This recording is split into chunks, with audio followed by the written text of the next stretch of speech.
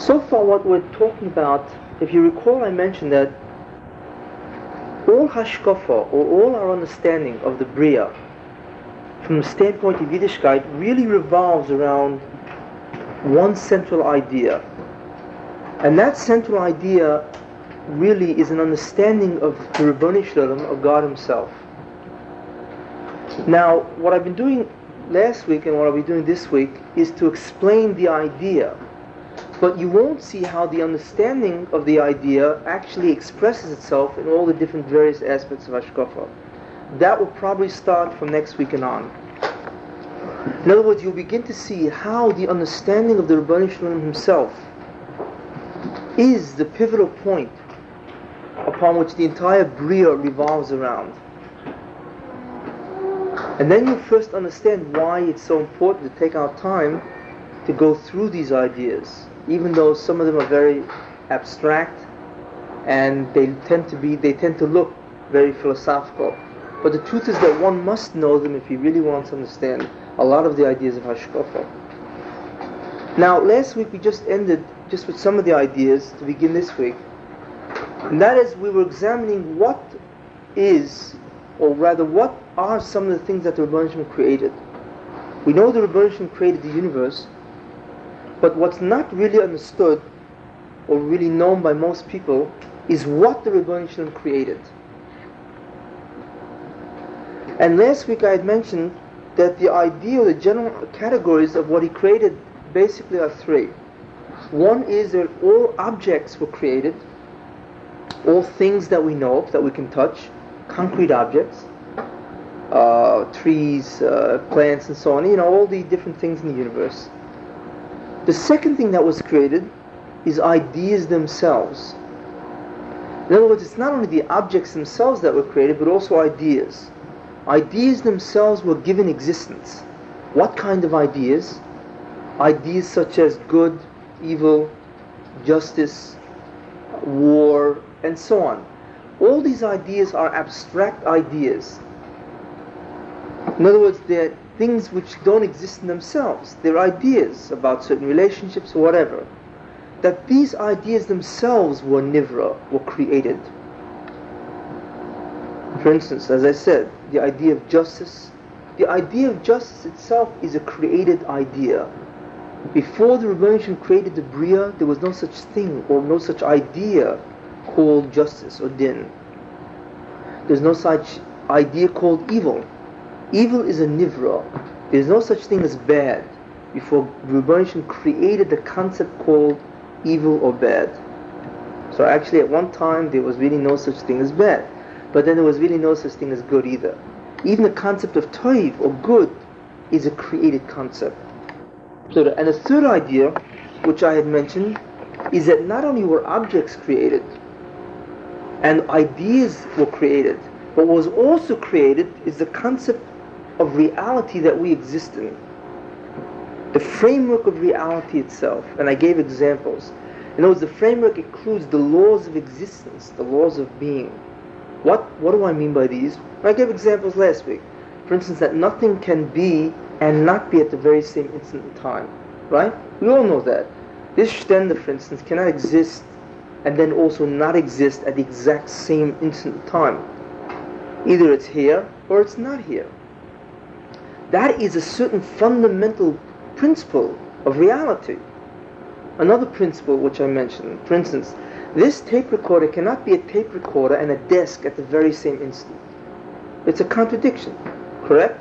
In other words, it's either a tape recorder, okay, and if it is a tape recorder, it cannot be itself and something else at the very same instant in time.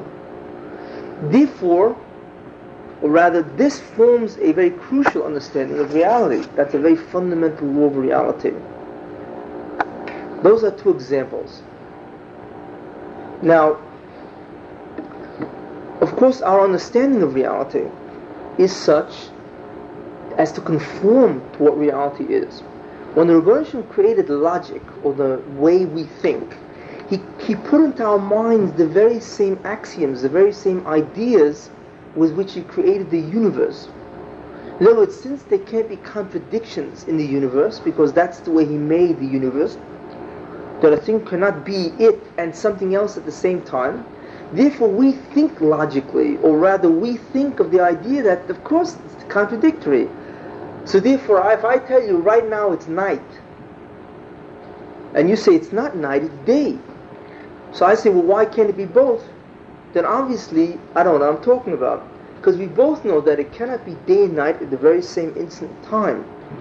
You can have day and then follow night or whatever, but it can't exist simultaneously. Why? Because the Bria was created that way. That laws of existence are that a thing can only be what it is and it cannot be something else. That is a nivra. And our minds conform to that nivra. We think logically, which really means that God created our minds to conform to the same pattern the way He created the universe, the laws of existence. The notion of what the Rebbeinu Shalom created is very important to understand. And many people don't understand. They think that the Rebbeinu Shalom created things when in reality He created things which are much deeper than that. The very bedrock that reality lies in, the laws of existence, was also created. Now that was last week, which brings us again now into this week, and that is that if that's the case, if the Rebbeinu Shalom made objects and He made ideas and He made the actual framework of reality, well, who says He was restricted to only making this system? He could have made many systems. And the answer would be, you're right. The Rebbeinu Shalom could have created an infinite variety of different systems. In other words, He could have created a completely different universe, having completely different objects than we know of, different ideas than we know of, and even a different framework of reality than we know of. And not only could have made another one, He could have made an infinite variety of different systems. In other words, the system that we live in, means the universe, right? The things we see, the ideas, the framework of reality, we call that one system. That's an entire system. Okay? It's an entire universal system. But the Rebbeinu Shalom could have made an infinite variety of different universal systems. Okay? Each one being completely different than the other. Now, why the Rebbeinu Shalom made this system and nothing else, nobody knows. That's not known. Only Rebbeinu Shalom knows why He made this system as opposed to some other kind of existential system. But the idea I want to bring out is that this is only one kind of a system. The Rebbeinu Shalom could have created an infinite variety of systems, which shows us how awesome His might is. Can you imagine, we cannot comprehend even this system.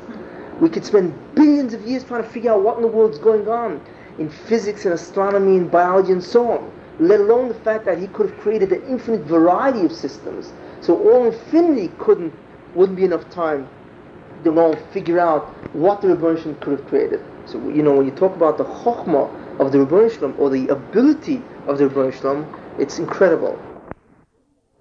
When we talk about systems, we really talk about our system, but in truth the Rebbeinu Shalom could have created an infinite variety of systems. Which leads us to the next idea, that if that's the case, how do we perceive the Rebbeinu Shalom? We only perceive Him from our system. That's the only way we know the Rebbeinu Shalom, in terms of our system. Now, what does that mean? How do we understand that really? Let me give you an example. Take the United Nations, okay? Now, let's assume that there's a man, Robert Smith, okay? He goes into the UN, United Nations. Now, the United Nations has many, many different nations, okay? And in the United Nations, each country has its own offices.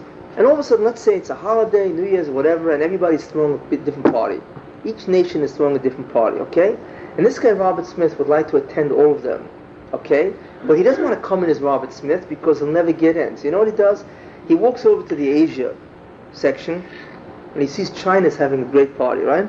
So he puts on a Chinese costume, and he masquerades himself like a Chinese, slants his eyes, whatever's necessary to look like a Chinese guy, okay? And he's also familiar with the culture of China.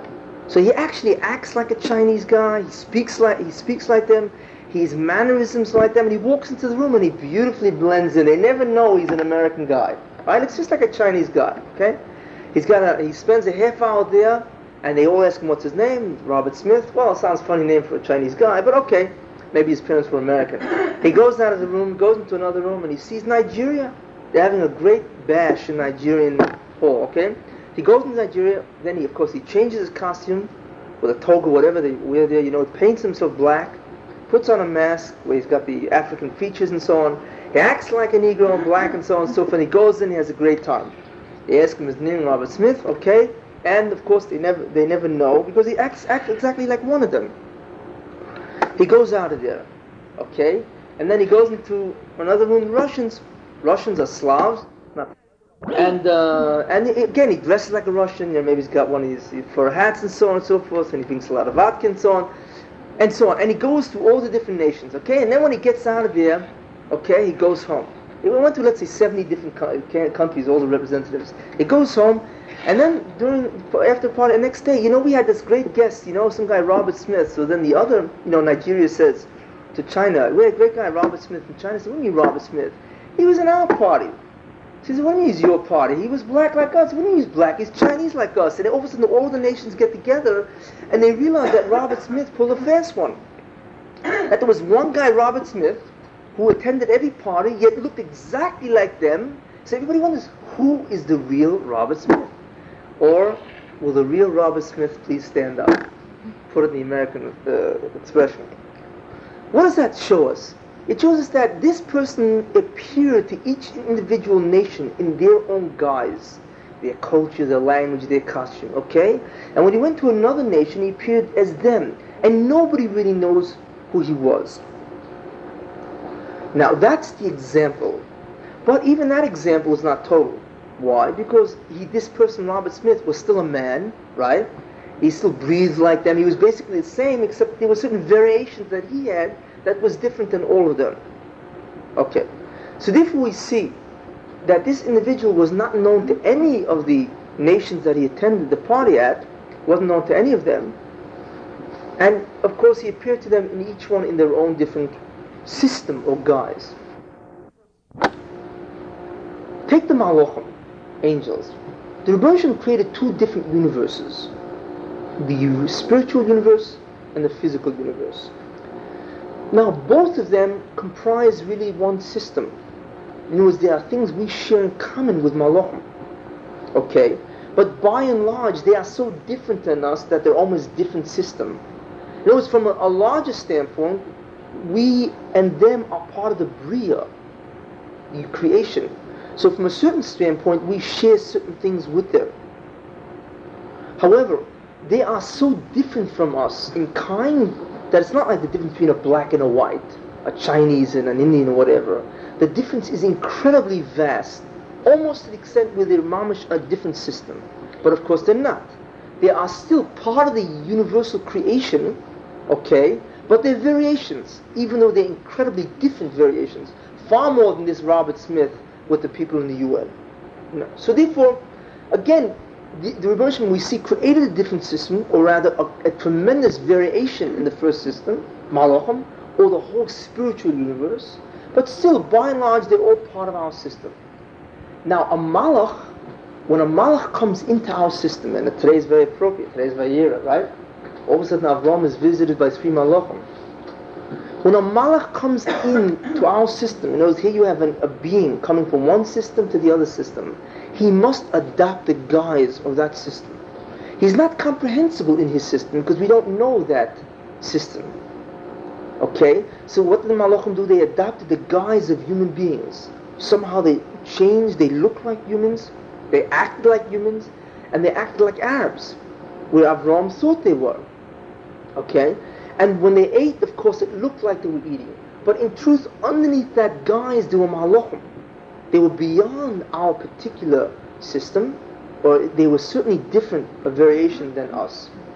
So therefore, when one being goes from one system to the next, he assumes the identity or the guise of that system. Even when Moshe Rabbeinu went into Shemayim, which was a reverse intrusion, you have the Malachim coming down here, and Moshe Rabbeinu went into Shemayim to receive the Torah, he also adopted some of the guise of the other system. That's why he didn't need food and water, because in that system one does not eat. So his being sort of took on a great deal of the, he had the guise outwardly anyway, of the Ruchnistige system. So therefore he wasn't subject to many, the laws of physical reality were suspended. When he came back, it started again. Okay? So again, the same notion. Now, the Rabboni Shalom himself is beyond all systems. In other words, it's not like the Malachim who are different, they are variations in our system, but they're still part of the Bria. The Rabboni Shalom is completely beyond any existential system that we know of or can possibly conceive of. He's beyond any system. I see now you begin to see what it means to be beyond the system. Now that's what it means when they say Atzmusoi lo noida. The etzem means the real self of God is not known. Is not known, it's not understood. It's not comprehensible by any entity outside of himself. Because when Rabboni Shalom appears to any entity outside of himself, how does he appear? In their system. Like Robert Smith appeared in each of these people. But of course Robert Smith is still a human. The Rabboni Shalom, when he appears to a universe, it's only in the universal system that he created himself. What does that mean? For instance, let's take the idea of strength. The Rabboni Shalom also Yamsuf, right? All of a sudden he splits the sea and the ocean split. That's an incredible act of strength. Gvura, tremendous might. But yet Gvura, so the Rabboni Shalom is displaying an attribute called strength, right? But the truth is that the idea of Gvura itself is a created idea. But when the Rabboni Shalom interacts with this universe, he interacts with our known concepts. And we have a concept called strength. And when the Rabboni Shalom performs things, it looks like he's performing them with incredible strength. But the truth is that the idea of Gvura really is not applicable to him. We don't know what he is. What do you mean God has no strength? When he interacts with our universe, he can perform infinite amount of strength. But the idea of strength is not applicable to him. He doesn't have what's called strength in terms of his real self. Then what does he have? We don't know. And what does it mean that he doesn't have strength in terms of himself? Again, we don't know.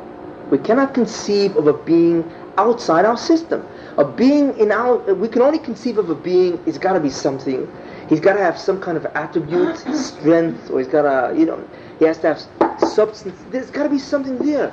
The Rabboni Shalom is beyond all of that. So then the question, we don't understand what it means for a being to be beyond that, and I don't understand what it means for what he can possibly be. Atzmusoi lo noida.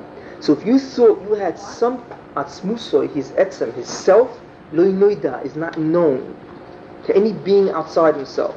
So if you thought you had an inkling of what the Rabboni Shalom is, you begin to realize how far he is removed from your conception, your comprehension of what a being God really is. So in other words, within our system, the Rabboni Shalom is certainly not. And he's not any infinite systems that he could have created.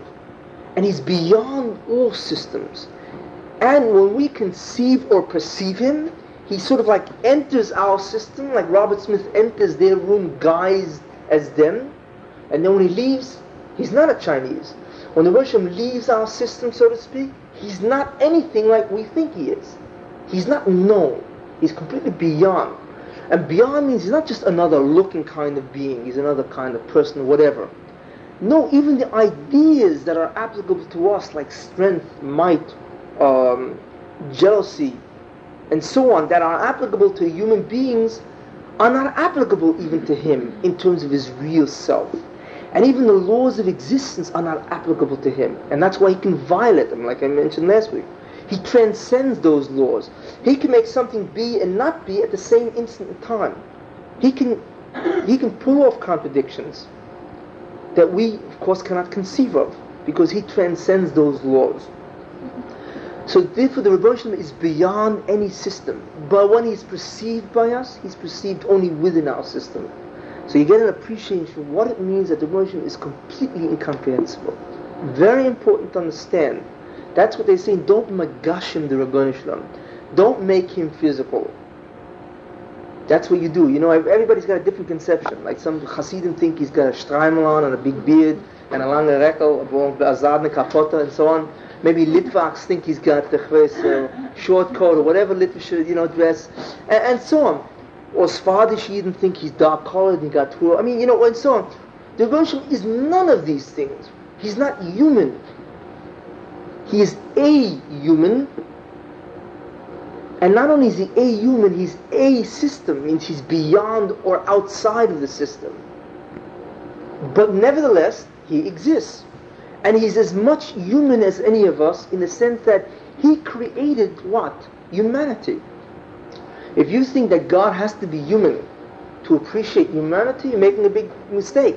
He created humanity. God created the idea of compassion. So therefore, the Rebbeinu Shalom his act can be the quintessence of compassion, infinitely greater than your compassion. He doesn't have to be human in order to understand humanity. He created humanity. So in a certain sense, he is the greatest human being of all, in that sense. That all the attributes that we see, the good attributes that we see in humanity, he's the quintessence of that. He's the perfection of that midah, even though he himself is not human. Okay? He doesn't have to be human. And it's meaningless to think even that he has a shaykhus to humanity. Okay? So that's what it means. You can't magashim the Roshim. You cannot make the Roshim physical. But it means not only making him physical, don't make him spiritual either. God is not a spiritual being. He doesn't resemble the Malachim either. He's infinitely beyond the Malachim. They also don't know who he is. He is as far removed from them as he is from us. Believe me, he's as far removed from them as from us. But he created two independent systems, the spiritual system and the physical system. We bridge the two. We have an neshama, which is part of the spiritual system, and we have the body, which is part of the physical system. But he transcends all systems. Very important idea to understand. And that's the true conception of the Rebbeinu Shalom. And what is that? That we have no idea what he is, because beyond any system. The question was asked is that if he's so beyond our system, how do we describe him at all? How do we describe him at all? How do we say he's this and he says that? Because the truth is that he's really none of these things. The truth is that he acts this way in terms of our system, the way we describe him. But he certainly is none of those things. What you've understood was a very fundamental principle in tefillah. When we say tefillah, what does it say? It says in Shemona Esrei, right? Hokel Hagodol Hagib Vanera, God, right? Hagodol Hagib Vanera, Hagodol the great, Hagibu the strong, Vanera and the awesome.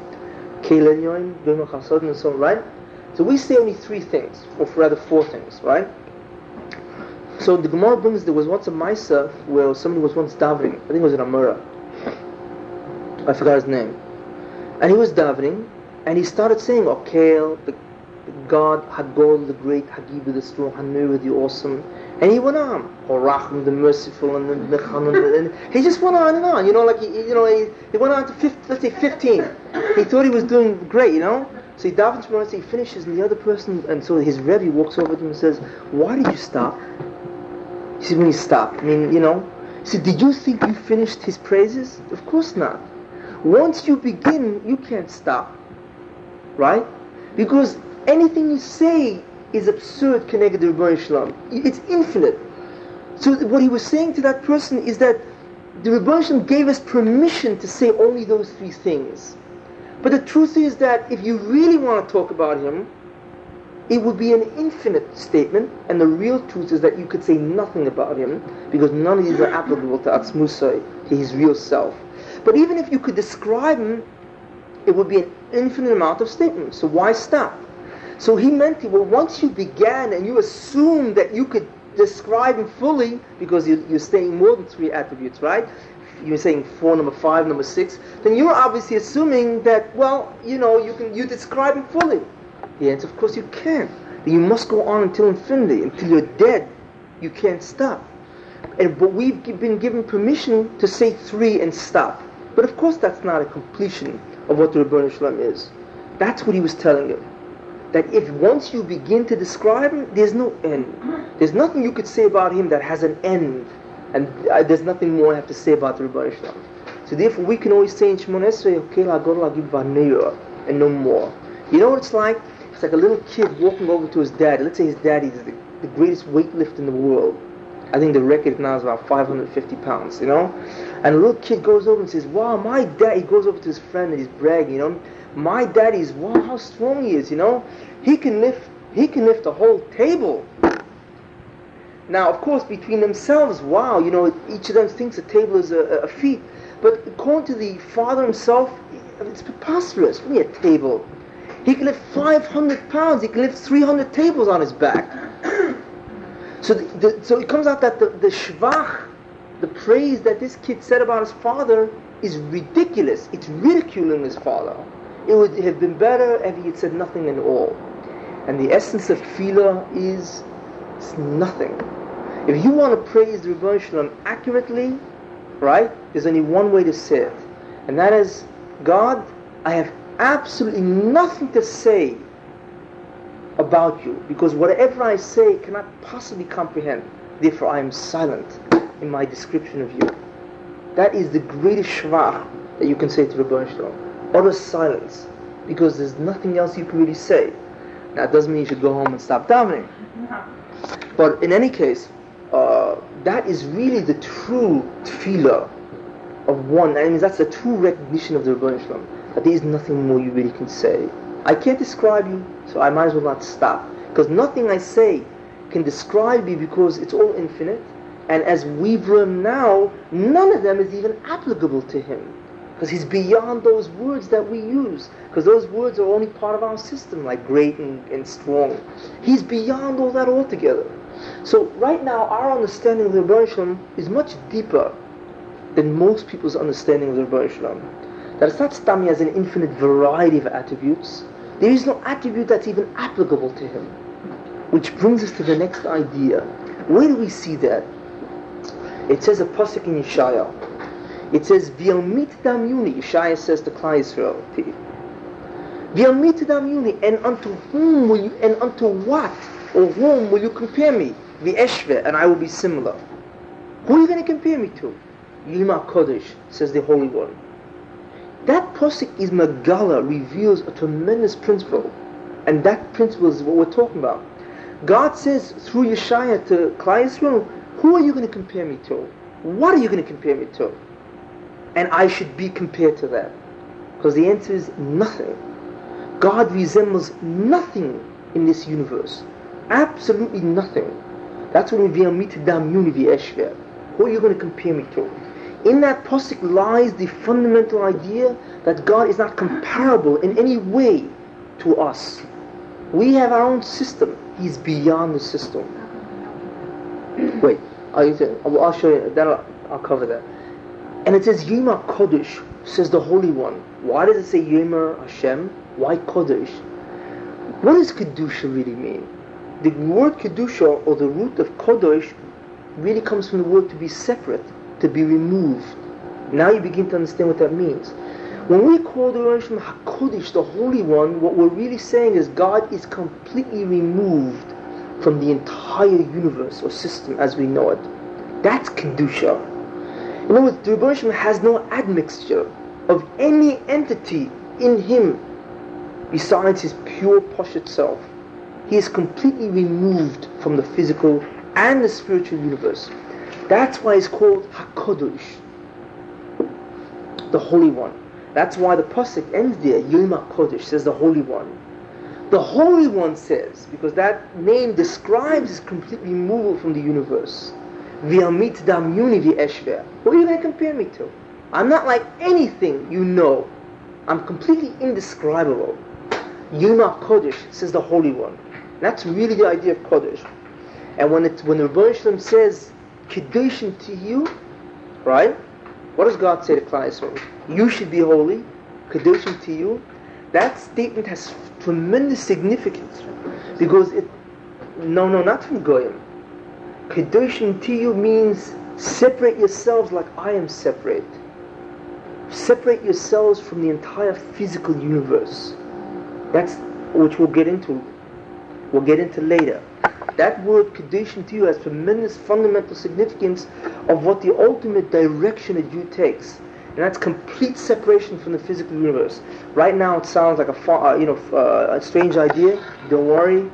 As we get on, that idea will also become very clear to you. But that Kedushim to you, I'm telling you now, hints at or expresses a very fundamental principle of Yiddishkeit. That our goal is to reach the state of the Ribono Shel Olam, so to speak, Kavyochel. We can't reach his complete separation, but in a certain sense, our goal is also to become separate, Kodosh. But it means from our system or our universe, our physical universe, not the total system, but our physical system, which we'll get into as time goes on.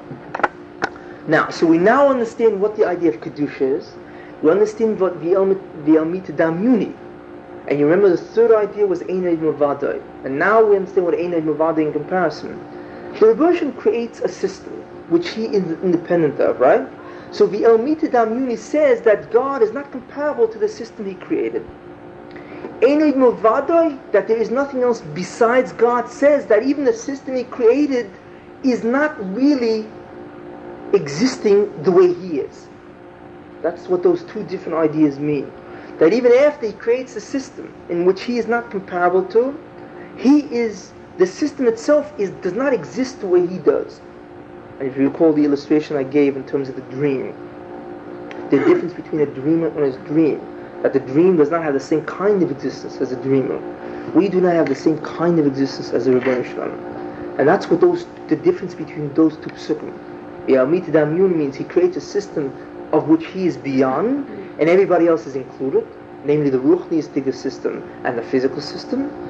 And Einay Mavadai means this entire Bria creation, which is a system which he created, among an infinite variety of systems he created, itself does not compare in terms of its existence to the Ribono Shel Olam. The next question is, if that's the case, how then does the Ribono Shel Olam appear to us?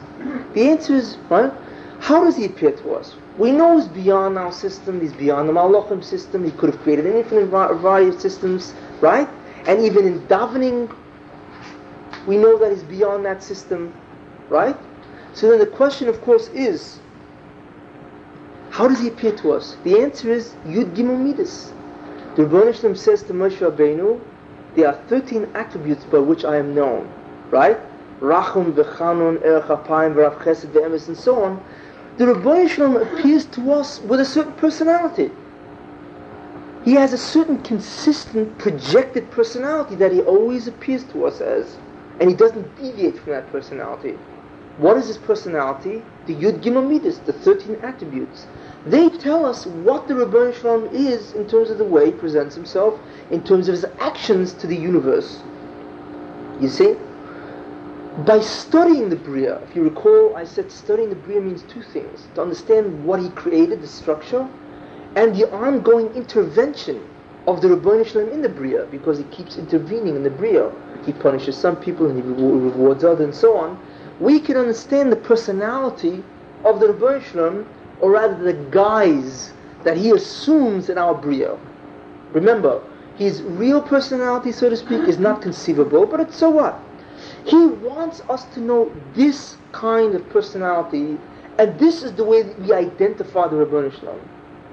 As a Baal Chesed, as a Baal Tov, as Rachamim, and so on, Erech Apayim, Rav Chesed, and so on, all the different attributes that the Ribono Shel Olam comes across, that he says, Yud Gimel Midas. So that is the personality that he created, and he enters or interacts our universe in that personality or that guise. Okay? And that's, as far as we're concerned, that's all we have to know. Is that this is the Ribono Shel Olam. Of course, as long as we know that in truth it's not, we don't know what he is. But for all practical purposes, we now can put that aside and we adapt. Our understanding of him is that he is what he said he is. And believe me, he is the quintessence of that, and he's consistently that, and he will always appear that way. Okay?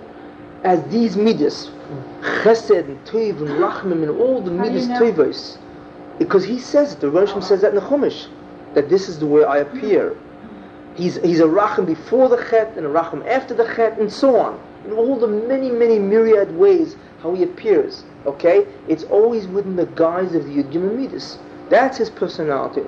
So we can take a pray to the Rebbeinu Shalom that he's a Rachum, he's a Chanun, right? He's Gimel Chasadim Tovim, because that's exactly what he does. That's what he is, and that's the way he acts toward us. And for all practical purposes, that's the way we recognize him, and that's how we pray to him. And that's exactly what he wants. Okay? So now we finally understand what the Rebbeinu Shalom is in terms of what he wants us to understand him as. You know what the three fundamental components or elements of the universe are?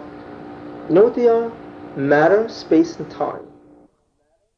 Matter is etzem, space is mokom, and time is man. Those are the three fundamental ideas in this Bria. That we all exist in space, we all exist in time, and we all are made up of choyme, matter. Okay, the Rebbeinu Shalom is none of these. And just for a little appreciation of that, I just want to go into what are these three things and what he therefore is not. And you can get a real idea of how he transcends the three fundamental components. So obviously he certainly doesn't look like any of us, because he's beyond any of the three ideas. Okay, let's take a look at space. No, nobody sees him. He's not seeable, he's not knowable. You mean even when we die, we won't know it? No, not atzmusa. It's not knowable. No, but you'll be granted such a tremendous amount of knowledge about him that itself will be Olam Haba. Well, which we'll talk about when we get to Olam Haba. Not when we get there, I should say, and when we talk about the topic of Olam Haba. Does everybody know what space is? We all know what space is, right? We exist in space, but I'll bet really nobody knows what space is. You know what space is? You know, if you space is right. This stand exists in space, correct? That means you can put your finger here and you can put your finger here, right? It's obviously they're apart, correct? But wait a minute, they're apart because in between is a stender. But if you put your finger in one and here, is there anything between my two fingers besides air? Let's assume there's no air. Let's assume I'm in outer space. If I put my finger in outer space in one spot, and then I put my finger in another spot, are they in the same location? No, they're apart. But is there anything in between? Nothing. Wait a minute. So there's nothing in between. But how can there be, if there's nothing in between, why are my fingers separated? By distance. Good question. By distance. No, distance is after the fact that there's space, we know there's distance. But the question is, if there's nothing in between, then you tell me why my two fingers in outer space are apart. The answer is because space is merely the extension of nothing. And all things exist in nothing, and therefore they can mispasha, they can extend themselves. Hispashtus. Wait, I'll explain again. Nochmal, I'll explain again. What is space? Space means that there's an extension. See the extension? Because my hands can go apart, right? But there's nothing here, right? What does that show us? It means that nothing, no thing, which means nothing, itself has extension. Look, you see? There's nothing in between, yet nothingness has extension because I can put my finger at two different points in nothing. So it doesn't mean that matter has extension. Nothing itself has extension. That's really what space is. The Rebbeinu Shalom created the Bria. He created a concept called mokum. Means that all of a sudden he made nothing have extension. Now, once there's extension all over, you don't, right? Then the Rebbeinu Shalom, when he creates a thing that has matter, can now fit into that extension. It can now, when he creates the thing, it now extends itself into the space available for it. But if nothing did not have extension, then matter could not exist in space because there's nothing to extend itself in. There's nothing there. It's an abstract idea, but it's not that hard to understand because with that illustration, nothing has extension. That's all. It means you can extend, you can have a distance without anything being in between. Which means that space does not mean that matter extends. Therefore, you can take a measurement like 3 feet. Nothing also can extend into 3 feet of nothing. That's what mokum really is. And if I take a sefer, right, and I put it right in between that 3 feet, of course, now this is in between the extensions of nothing, right? But that's why this can exist in there, because this has room to spread itself in that space, which is extension of nothing. You understand what space really is? That's what space really is. Now, that's our first idea. That an extension of nothing is really called space or mokum. And that matter, when it's created, is placed into that mokum, and therefore matter itself can extend. It has dimensions. But that's only because mokum precedes matter. Everybody understand that? Yeah. Okay. Now, if I ask you, wait a minute, not only is it true that space extends itself, but did you know that space or nothing extends itself in 3 different directions? Because I can go like that, I can go like that, and I can go like that, or rather this way. There's length, width, and height, or breadth. So it comes out that not only does space or nothing have extension, right, but I can go this way, I can go that way, and I can go this way. So it extends itself in 3 different directions. So if you really thought you understood nothing, now you really understand nothing. Okay?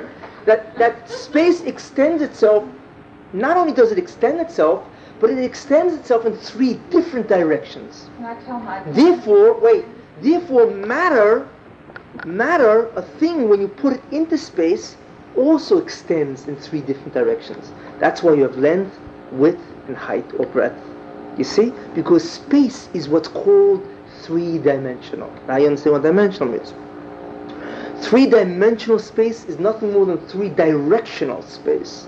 It means that space goes 3 ways. Therefore the matter which occupies space also goes 3 different ways. You see? So therefore nothing has extension. It extends 3 ways, 3 directions, and that's what's called 3 dimensions. Therefore matter, when it occupies space, also extends 3 different directions. Now, there's a notion of a 2-dimensional being, now, let's take a 2-dimensional universe. You know what a 2-dimensional universe is? Like a universe, it's like a shadow, right? A 2-dimensional universe would be space, but only extending length and width. It has no breadth. It's a shadow, like a universe of shadows, okay? Now, that would be a 2-dimensional universe, okay? A 1-dimensional universe would only be length. It would be a line. There would be no width or breadth. Now we understand what 2 dimensions and 1 dimension is, and 3. We don't really conceive of it, because how can something exist if it doesn't have 3 dimensions? Again, it's hard. But I can understand what a shadow universe is. Okay. Now, if you think that space only has to exist in 3, of course not. It can exist in 2 and even in 1, although it's hard for us to understand, but we can understand it. Can space extend itself in 4 directions, 4 dimensions? The answer is yes. But we have no idea where that 4th direction is. And space can extend itself in 10 directions, but we have no asaga, you see? So in other words, the Rebbeinu Shalom created the Bria with mokum, space, nothing, to extend itself in 3 directions. He could have made a universe to extend itself in 2 directions, or 1, or 14, or 18.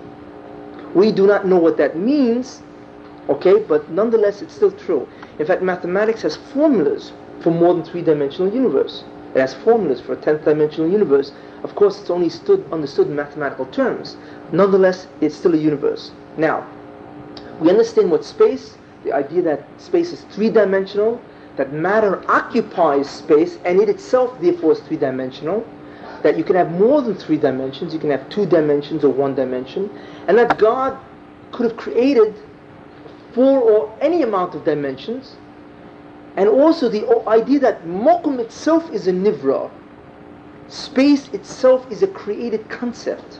Now, which means automatically that God does not exist in space. He is spaceless in that sense. He doesn't need mokum to occupy himself in. He doesn't need a space, and therefore he can fit himself in that space.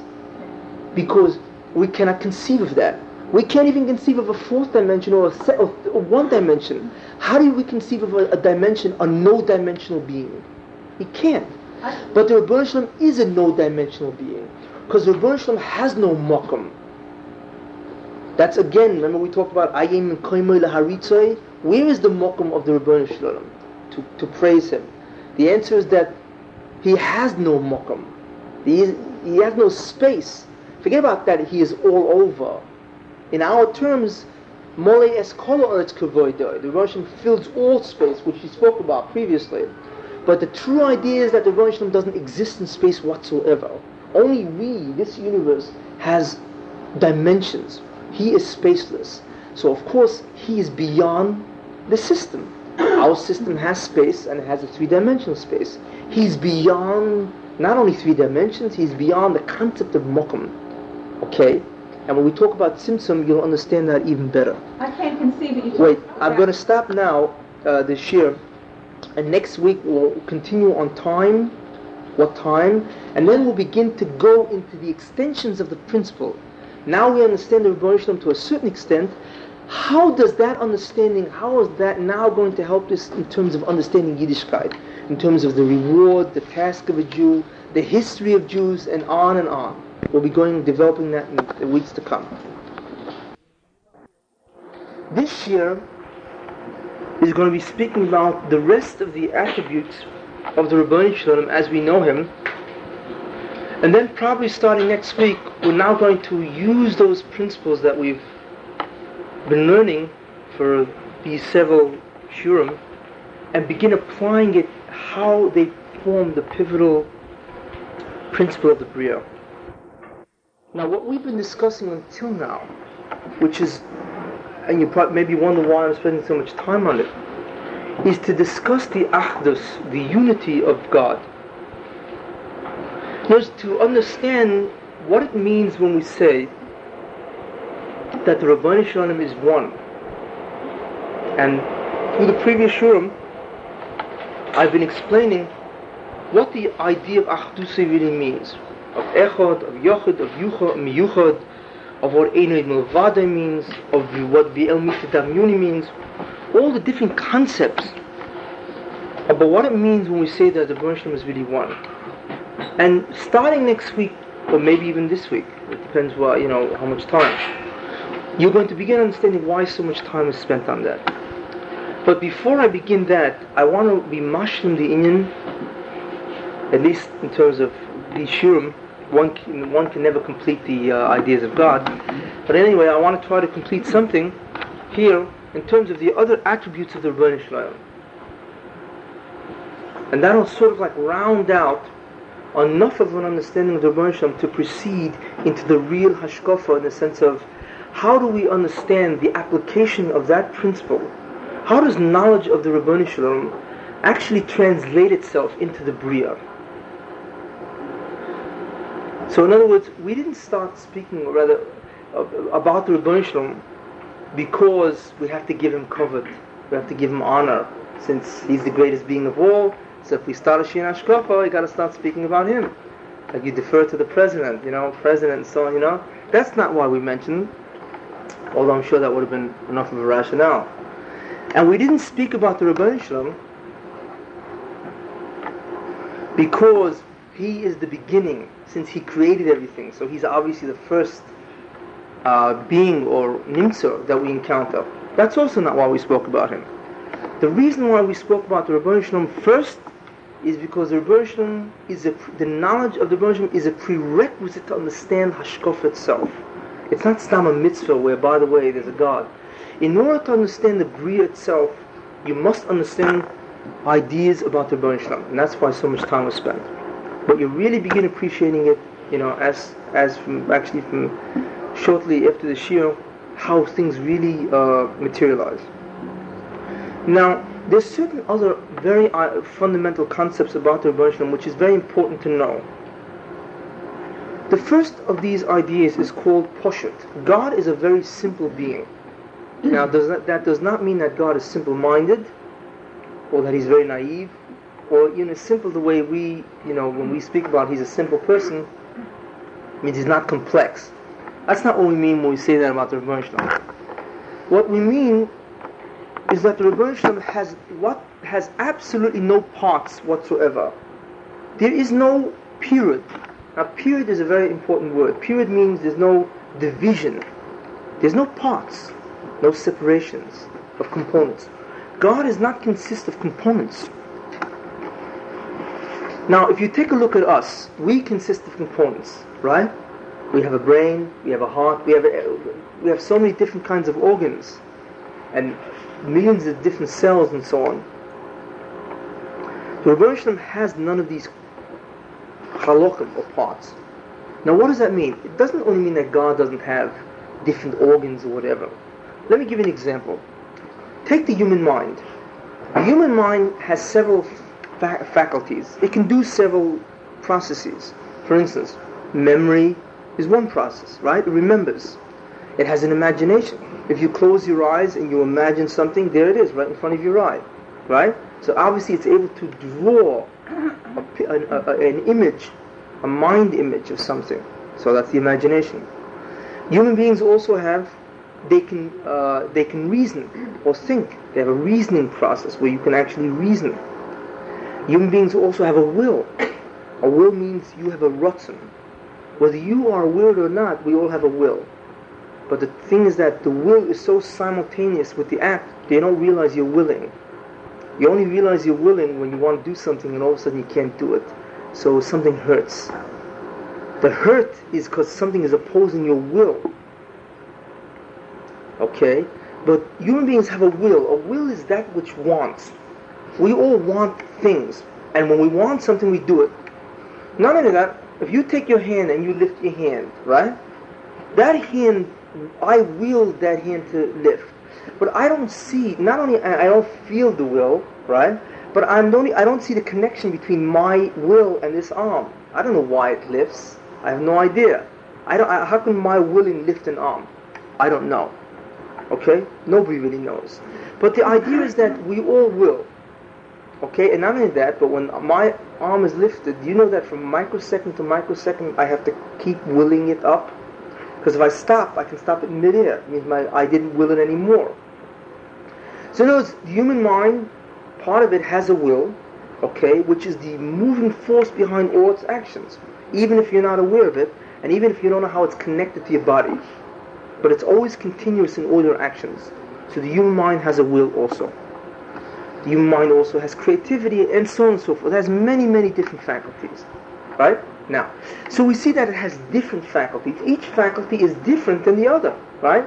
Memory doesn't interfere with reason, which doesn't interfere with imagination, which doesn't interfere with the will.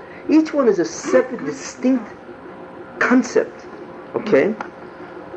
Well, let me just... that's the first idea. Second idea is, wait a minute, what does all these different things? The answer is the brain, right? But there are different areas or locations in the brain that do these different things. There are a certain group of cells that's responsible for will, a certain group of cells that's responsible for memory, and so on. Each faculty has a different location than the other faculty. Obviously, because one faculty cannot give rise to two things simultaneously. It can only do one thing at a time. Okay? So therefore, the source of the faculties, that which enables them to be done, is obviously located in different places in the brain. The third idea is that the faculty, let's say memory, and the cells which enable it to happen are two different things. Cells is one thing, and the process called memory is another thing. Right? Those are three distinct ideas. The division of faculties, the division in locations, and the division between the actual property, the faculty, and the thing which allows it to be, the source. Right? That's what exists in human beings. So in other words, everything has period. But that really shows it out because in the mind itself we divide it 3 times, rather than just saying we have an arm and a heart or whatever. Now, in the Rebbeinu Shalom, it's all one. What does that mean? That means there's a certain thing that reasons, wills, remembers, does everything. All the faculties are one, The organ that produces the faculty is one. There's no different locations for any of these different faculties. And the faculty and the organ are synonymous. Now, what am I really saying? I'm saying the whole thing which I divide in three is really one. Now, we do not understand what that means, because in this brio, things are divided. There's a notion called period, division, components. All things have division. There's no such thing as something which is one principle, and from that emanates everything. The property, the source, and the property and the source itself are one. In the Ribono Shel Olam, it's one simple idea. His essence is simple. In other words, that he, or rather the faculties, the origins, are all the same.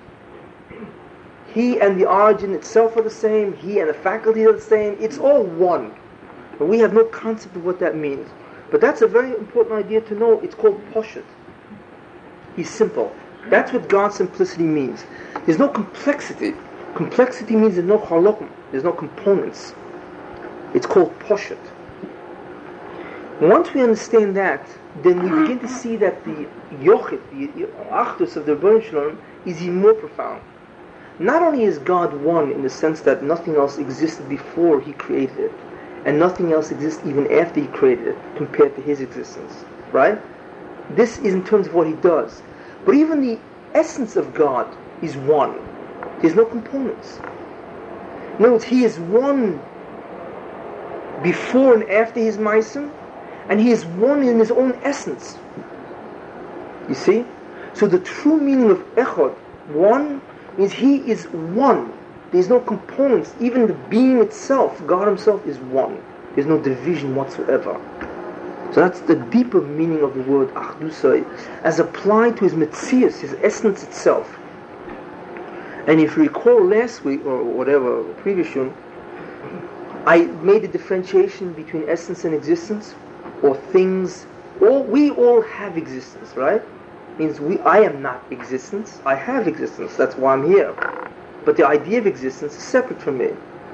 The Ribono Shel Olam, since He's Poshet, is existence. Because if God had existence, He again would be a Murkab. He would have Chalokim. He and His existence would be two different things. No. God and His existence are one, which means to say that somehow God is that kind of a being that actually is the concept called existence. Again, we have no asaga what that means, because there's no such thing in this brio. All things are things and they exist. They have existence. I never saw a thing called existence walking around. What does it look like? We don't know. So the Ribono Shel Olam and His existence are one, which means that He is existence. He is Metzius.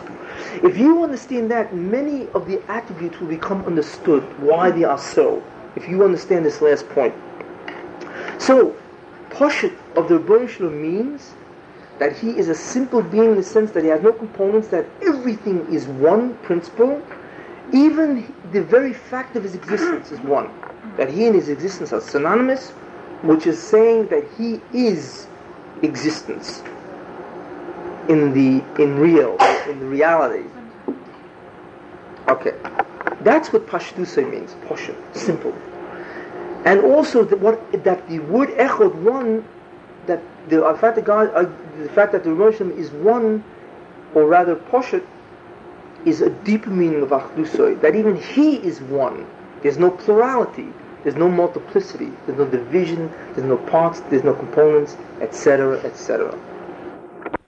So that's the idea of Achdusay emanating from the fact that He is simple. So we discussed the Ribono Shel Olam's Pashtusay means Poshet, His simplicity. We discussed His unity as illustrated even further by simplicity, right? Besides all the other ideas of Achdusay, which we discussed previously. Now we're going to just talk about God's perfection, His Shleimusay, right? The Ribono Shel Olam is a perfect being. Now what does that mean? Well, what is a perfect individual? One would learn that perfection in God means simply like this: that God has all the qualities of existence. Everything. He's good, kind, everything. God has everything, all the qualities of existence, number one. And the second idea that one would learn, or people understand it, is that the Rebbeinu Shalom, in every quality he is infinite. Okay? So the Rebbeinu Shalom has all qualities, that's Shalem. He's perfect, means Shalem comes from the word peace or harmony, which means that everything is perfect, there's no disharmony. Okay? Nothing jarring harmony. In other words, he's complete. That's what perfect means. Sholem. Mashlim means to complete. So therefore the Rebbeinu Shalom has all qualities, and in every quality he's infinite. Right? That's the way the Poshet Pshat is. But that's not really what Shlemus means. I mention it because if somebody tells you this is what Shlemus means, if you ever get a person who's going to discuss these Nyanim, then that's not really what it means at all. The Rebbeinu Shalom, if you remember, has no qualities that we know of, because all qualities are created. Remember we spoke about that? That everything we know of is created. Evil is a created concept, good is a created concept, justice is a created concept, love, war, peace, you name it, it's created. That's what Yeshaya means when he says V'el Tadam Yuni. Who are you going to compare me to? The Rebbeinu Shalom says through Yeshaya, V'el Tadam Yuni, who are you going to compare me to? V'eshve, and I will be similar to that. Yima Kodesh. And if you remember I said that Kodesh means that the name signifies the complete separateness of the Rebbeinu Shalom from this universe. And V'el Tadam Yuni, of course, is who are you going to compare me to? Nothing. There's nothing that you could point at and say, that's similar to the Rebbeinu Shalom. He's not comparable to anything else. So therefore, he has none of the midas that we think he has. Remember I told you that's only the guise. If he assumes the midah, it's the way he enters the bria. That's what he looks like he has. So if that's the case, then we must alter it slightly and say that whatever midah the Rebbeinu Shalom wants to adopt as his guise, right? He has that midah totally, not infinitely, totally. What does that mean? That means that the midah itself, you don't say that God is infinitely good. Because when you say the word infinitely good, you automatically are giving it to numbers. Because part of infinity is 5. Right? Or 10. And infinity means it's a quantity, but it's an endless quantity. Right? The idea with the Rebbeinu Shalom is that the midah, goodness, taiv in the Rebbeinu Shalom is not quantifiable. God has all there is to that midah, and anything, if that midah has anything else, it doesn't exist. Period. Whatever that midah has, God has, or God is doing, if that's what He wants to adopt. If the Rebbeinu Shalom wants to be good, if that's his midah, then he has the complete totality of that midah. There is nothing in that midah that he does not have. And if he doesn't have it, it's because it doesn't exist, or because he didn't give it existence. You see? So Shlemus does not mean that Rebbeinu Shalom has all the midas. He doesn't have anything.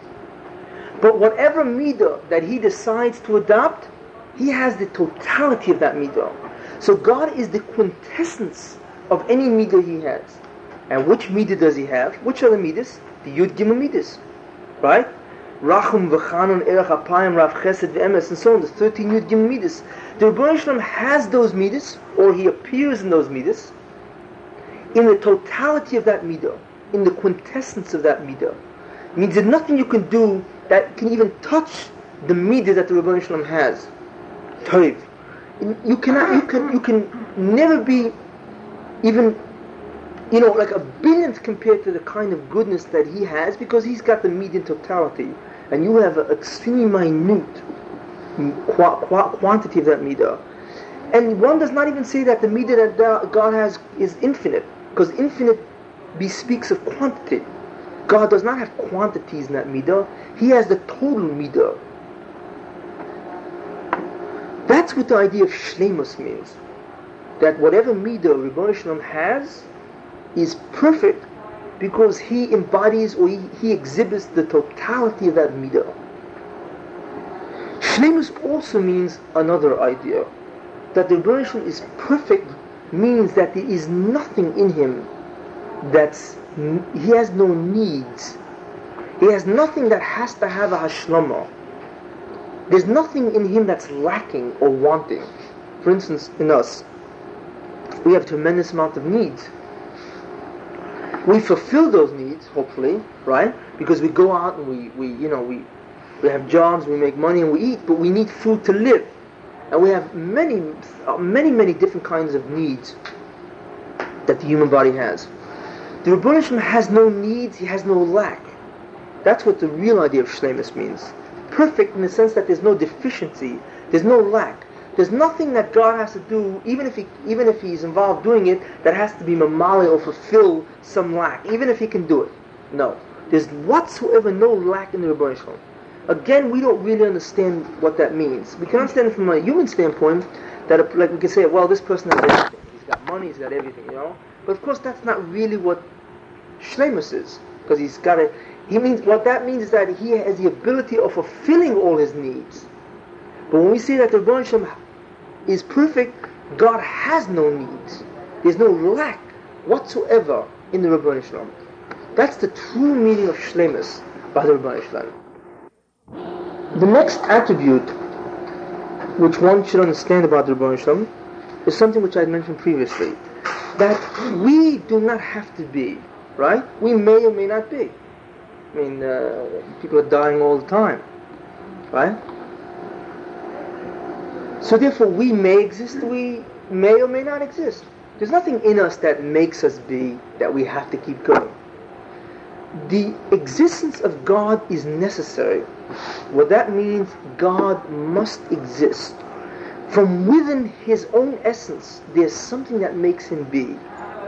The Rebbeinu Shalom doesn't have an option of suicide. He doesn't have an option of destroying himself in any way. He cannot annihilate himself in any way. The Rebbeinu Shalom, his existence is necessitated. It's called Mukhrach HaMetzias. His Metzias, his existence is Mukhrach, is forced.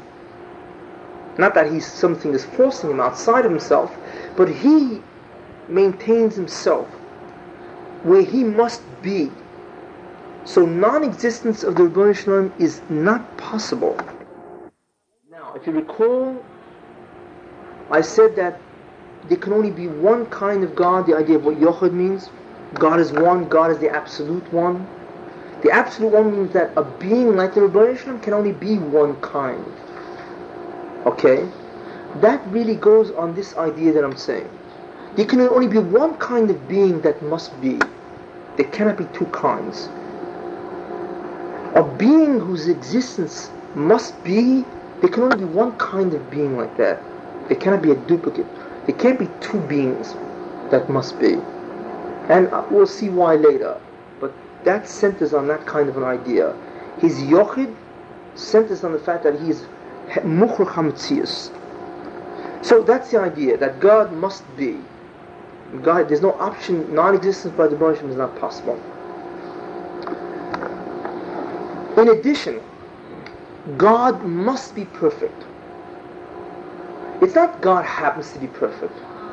That God's very essence dictates or forces his own perfection. So he's Mukhrach HaShleimus. God must be.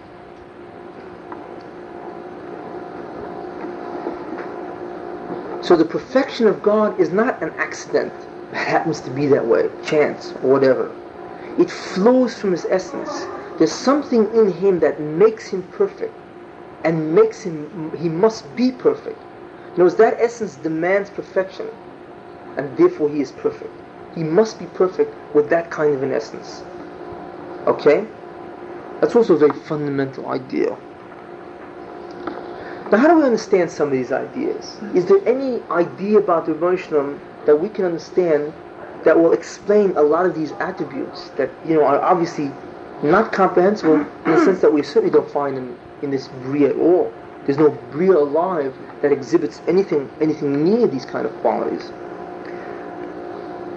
Also, you'll notice that all the attributes of God that I just mentioned is not attributes of Him. It's attributes that we have, and I'm merely saying that He is not. If you notice, it was all negatives. We are imperfect, correct? But He is not imperfect, therefore He is perfect.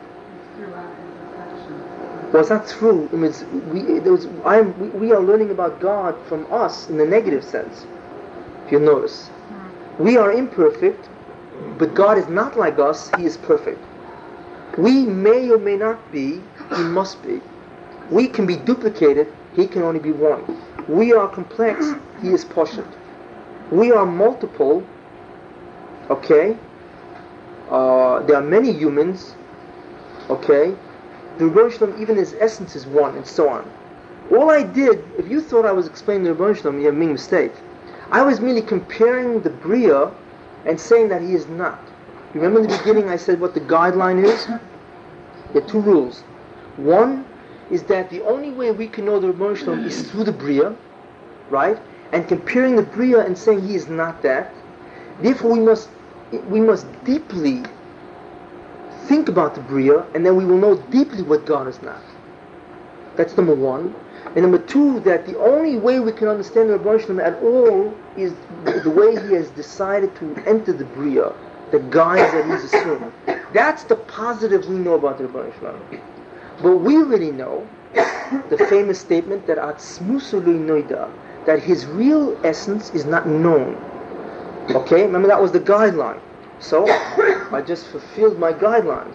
In no way did I say anything about the Rebbeinu Shalom that was a positive statement that applies to Him. It's all negatives, and even the positives are merely the guise He adopts. Now, back to the question.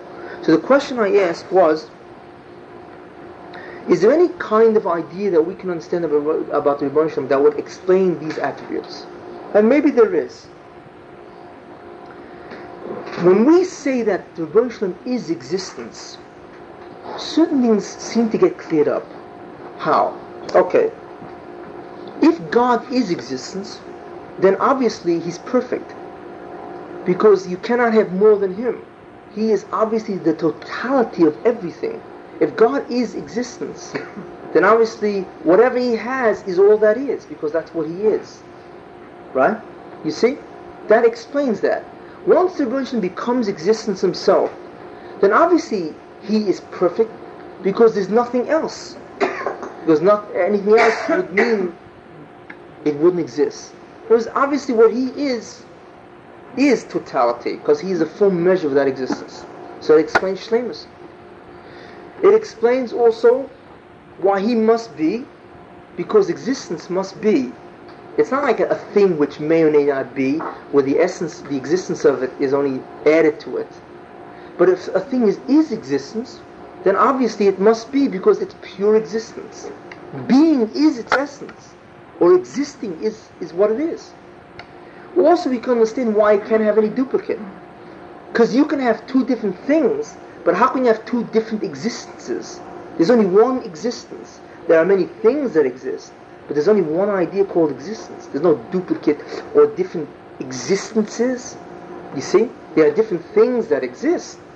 But when you talk about the fact that they have existence, there's no two things. In fact, the one thing that all things have in common is the fact that they exist. That is the greatest hashivah, comparison you can make on all creation, is that everything is. After that, everything breaks down into something different. There's no two things that are the same. So if the Rebbeinu Shalom is existence, obviously, He must be, and there can be no duplicate of the idea of existence. Only in things, but not in existence itself. And He must be perfect. You see? So therefore, a lot of these ideas become understandable. That's what we understand. Once we understand that His essence is existence, then He's the only one that can be, and there can't be a duplicate. That's what it's meant by it flows from His essence, the fact that He must be. Because obviously there's no two kinds of the idea called existence, and so on. That idea lends a lot of understanding. That idea also lends, if you recall, Molei Kol Ha'aretz Kevodo, that God is in everywhere. There's no mokum that's ponoi. There's no such thing as a place that God's presence is not there. Because obviously if God is existence, then nothing would exist unless He pervades it and gives it the existence. So therefore He must be somehow in every atom, because He is the quality of existence and they have an essence. So that explains that also. It seems that that one idea perhaps explains a lot of the attributes, at least in our terms. So I offer it as at least some kind of a explanation, even though we have no idea what it means to be pure existence. We don't know what that means. Okay. But if some of the mess or confusion is a little straightened, it's also not bad. Mm-hmm. In explaining the midas of the Rebbeinu Shalom, one cannot be perfect. We have to be true to form and be imperfect. That's all there is to it, really.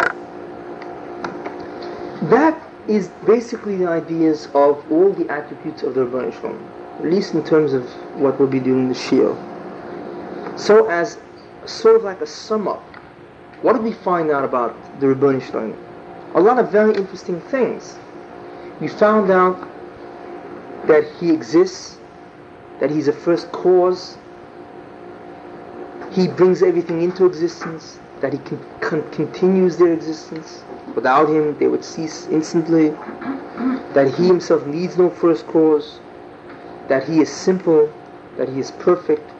That He is one. He's the absolute one. He's the only one before the creation and after the creation.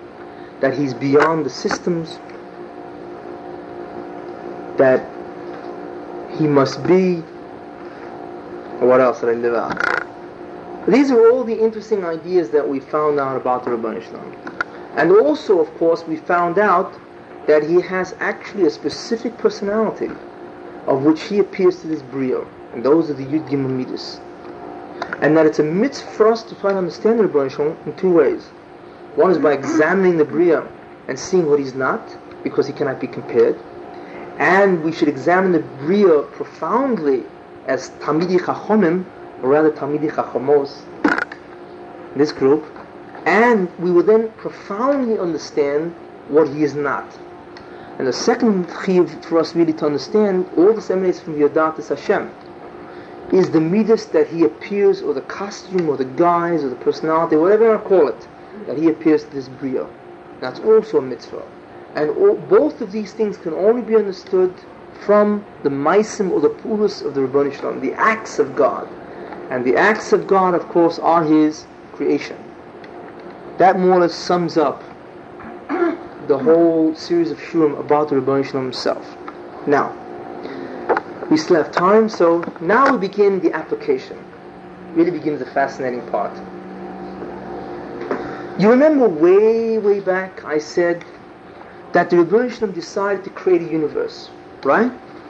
And then when He created the universe, He created for one purpose only, to be mative, to do good, right? To beings, to things that He would create, to do incredible good, right? It's a tremendous state of pleasure. Also, what was also said is that the only source of pleasure that's perfect would be He Himself, right? Since God is perfect, like we're saying, it follows that in Him is the greatest source of pleasure. So therefore the Rebbeinu Shalom decided that He would be the reward in Olam Haba, and nothing else. Not some kind of external reward, like eating good food or whatever. That experiencing God directly would be the reward in Olam Haba. And remember, since God is perfect, whatever He does is with perfection. Therefore, when the Rebbeinu Shalom gives good, it's called Hatova Shlema, the best possible good He can give. So therefore, since He decided that He wants to give you the best possible good, He decided, number one, that He would be the source of goodness, which I just said, right? And number two, of course, you have to work for it, if you recall. So therefore He created a task, the whole idea of din, if you remember that whole shir. Now, putting that aside for a minute, going back into the fact that the Rebbeinu Shalom decided that He would be the source of all existence, or rather, He would be the source of pleasure. What does that mean? In other words, the Rebbeinu Shalom is saying, I'm not going to give me external sources of pleasure. Food, whatever is the pleasurable experiences that this world has to offer, which are many. He doesn't want that. Since God is perfect, He wants Hatova Shlema, the best kind of good. So he's going to be the source. But wait a minute. If he's the source, it means somehow experiencing God. That's what it means. Somehow relating with him in a certain fashion. But relating means somehow knowing him. It's called hasaga. But the hasaga means not knowing him with the intellect. It's experiencing his being, not by way of intellect, but by way of your own being. You just know he is, and you just feel his existence. And the byproduct of that is incredible, not incredible, but infinite pleasure. The experiencing of the Rebbeinu Shalom himself is an incredibly pleasurable act, and that's what tzaddikim feel.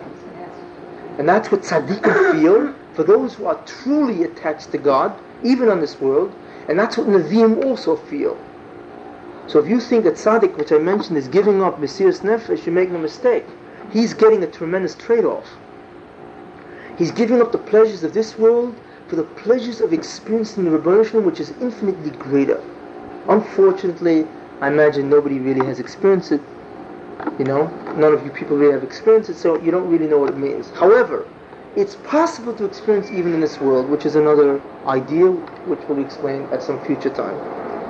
Now, that's the idea so far, that the Rebbeinu Shalom says he will be it, means you are going to experiencing something about God himself. And that experiencing is incredibly pleasurable.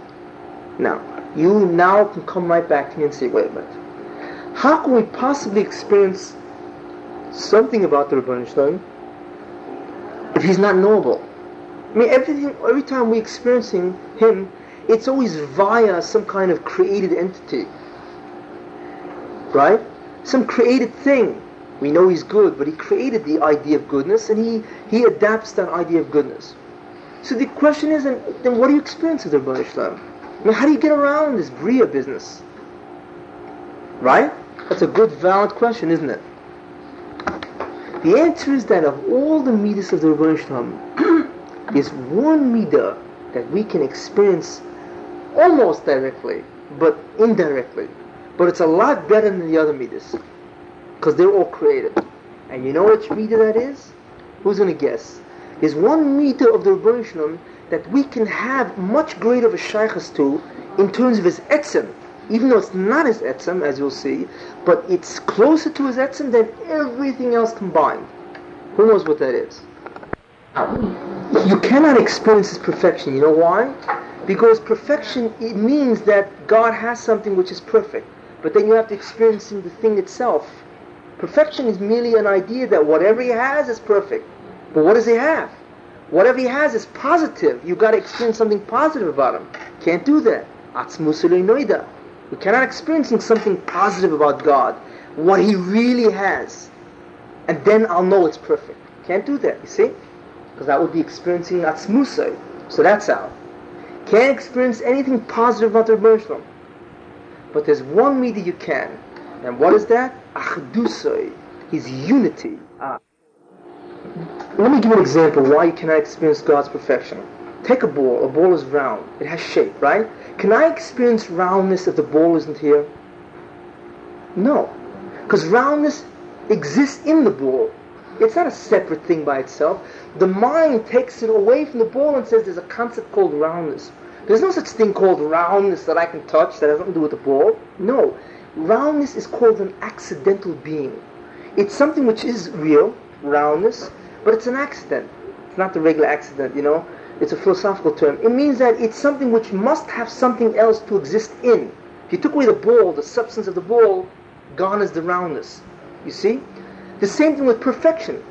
Something is perfect. There's no such thing as perfection in itself.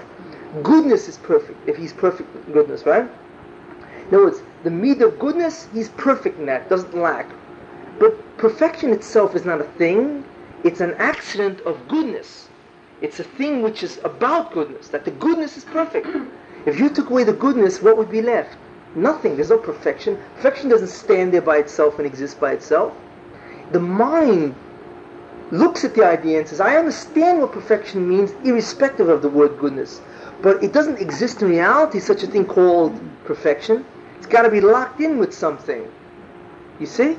That's why in order to experience God's perfection, you must experience the midah itself, the positive midah. And then you know it's perfect. But you can't. You can't experience the Rebbeinu Shalom in a positive way. You see? That's a difference between an accidental being and a substantial being. Roundness is an accidental being because it has to exist in something. If you take this something away, it ceases. And the ball itself is a substantial being. It can exist by itself. That's a short course on philosophy. But anyway, real short. Let me just give you an example. Let's say an architect builds a building, right? From that building, you can see that this architect is incredible. He has a profound mind. He's a brilliant architect, right? So you know that the man who made this has a brilliant mind, right? But are you experiencing the man? No, maybe he's dead 40 years ago. You see? So, you see what I'm saying? When you experience Rebbeinu Shalom, you're not experiencing the perfection from his pu'ulas, from his acts. You're experiencing the entity itself. What you can see, what you can grab, what you can contact. That's different. You see? And that's not knowable. You see? So, no. So the question, of course, is what can we connect with the Rebbeinu Shalom? And the answer is Achdusai. But how? Okay. If you notice one thing, we say God is one, right? What's the opposite of one? Two. Or another way of saying it, multiplicity, plurality. The opposite of unity is multiplicity of plurality, right? What did the Rebbeinu Shalom do? The Rebbeinu Shalom, L'asad Lovay, we will be able to experience the Rebbeinu Shalom that He is one. But you know how? You know, I can experience something as one by seeing that everything else is not. You know, it's possible for a person to experience the unity of an individual by experiencing the fact that there is nothing else. Because the attribute of one is not really an attribute. It means that one merely means that whatever we're talking about is one quantity. See, it's the same idea as perfection and shlemus. It's really an accidental idea. You know what I mean? One what? You have to talk about one thing. If you remove thing, there's no concept of one even. What is one? One is quantity. Can you understand quantity without any objects? No, it has no meaning. There's no such thing as a quantity if there's no objects which have quantity. Right? If there's chairs in this room, there's no chairs, I can't talk about quantity either. If there's chairs, I can say there are chairs and there are three of them. So the concept three exists. But if there's no chairs, there's nothing to talk about. I cannot even talk about quantity. You see? That's why quantity itself is an accidental being. Except again, the mind fools you because we can talk about quantity without ever referring to any objects. But of course, in real reality, you have to be talking about something. Right? The same idea. When we talk about oneness is not a thing. All it says is that whatever thing we're talking about is one of a kind. So when we say that the Rebbeinu Shalom, that the Rebbeinu Shalom is one, we mean there's one of a kind of the Rebbeinu Shalom. That's what we mean, right? But one is not a midah in itself. You understand what I'm saying? Just like perfection is not a midah in itself. It's an attribute about something. Unity tells us that whatever God has is only one, but it's not a thing in itself. Okay? Now, we cannot experience the midas or the etzem of God, but you know what we can experience? We can experience that whatever God does have, there's nothing else. You know how? What happens if God creates plurality? He creates the notion called plurality, multiplicity, period. Right? And all of a sudden you experience the non-existence of that plurality. What begins to happen? You begin to experience His oneness of being. You don't experience a specific thing about Him, midah, but whatever He is, you experience that whatever He has is one, and you can begin experiencing the oneness of that being without getting into any of His specific etzem. And you can experience that indirectly by seeing that nothing else has existence. You see? So, Achdusoi is part of His etzem because God truly is one. However, we can, number one, experience oneness because oneness itself is not a midah. It says that whatever God has is one. But the idea of oneness is not a midah in itself. It's, like I said, it's an accidental being. It's a quantity must exist in a thing in order to have existence. So the idea of oneness in God, of course, we can experience because it's not He Himself, and even that we don't experience the oneness of His midas. We experience the lack of plurality of His midas. So it comes out that we can experience the unity of the Rebbeinu Shalom indirectly, yet it's still something part of the Atzmus of the Rebbeinu Shalom. Get it? Therefore, the Rebbeinu Shalom is going to allow you to be masig His unity in Olam Haba, in this indirect way. So it's the closest to get to His Atzmusai indirectly. But the other midas don't even come to His Atzmusai, His self. You see? That's the closest we'll get. But don't worry, that itself is infinite. The comprehension of God's unity itself is infinite in the sense that it takes an infinite amount of time to perceive even His unity. Okay? So you'll be busy for all time to come even perceiving His oneness, which is not even a midah, and you'll be experiencing it indirectly. That itself will take you an infinite amount of time, and you will be experiencing infinite pleasure just by experiencing that. Okay? So it comes out that what we will be masig in Olam Haba is called two words, Hasogas Yichudoi, the comprehension, the experiencing of Yichud, of the Yichud of the Rebbeinu Shalom Himself, which is the indirect experiencing of God, which is the closest we can get to His positive idea. That's what we'll be experiencing in Olam Haba. And that itself is infinite amount of time that we can experience that itself. And the accompaniment to that is tremendous amount of pleasure. That is the pivot of the entire Bria. The Achdusoi of the Rebbeinu Shalom. Because God now is going to create a universe based on His unity, and we're going to see how He does this incredible trick, this incredible way of doing it, that everything you're going to see is going to be based on Achdusoi.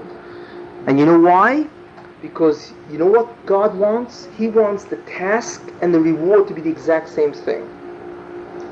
God wants everything to mirror or to be His Yechudai and not different ideas. And we'll be getting that into next week when we talk about the task. Right now we understand what the Ischa is. Remember I told you? The Ischa is Hasoras Yechudai. That's the Ischa in Olam Haba. That's it. And now you understand that it's the closest to Atzmusah without really getting to His midah. Anything else is not. Okay? And the future Shurim will be developing the entire idea of how Achdusoi or Yechudoi answers everything. Okay? So now we have a central idea called Hasogas Yechudoi. And next week's Shurim will be devoted to the entire unfolding of that.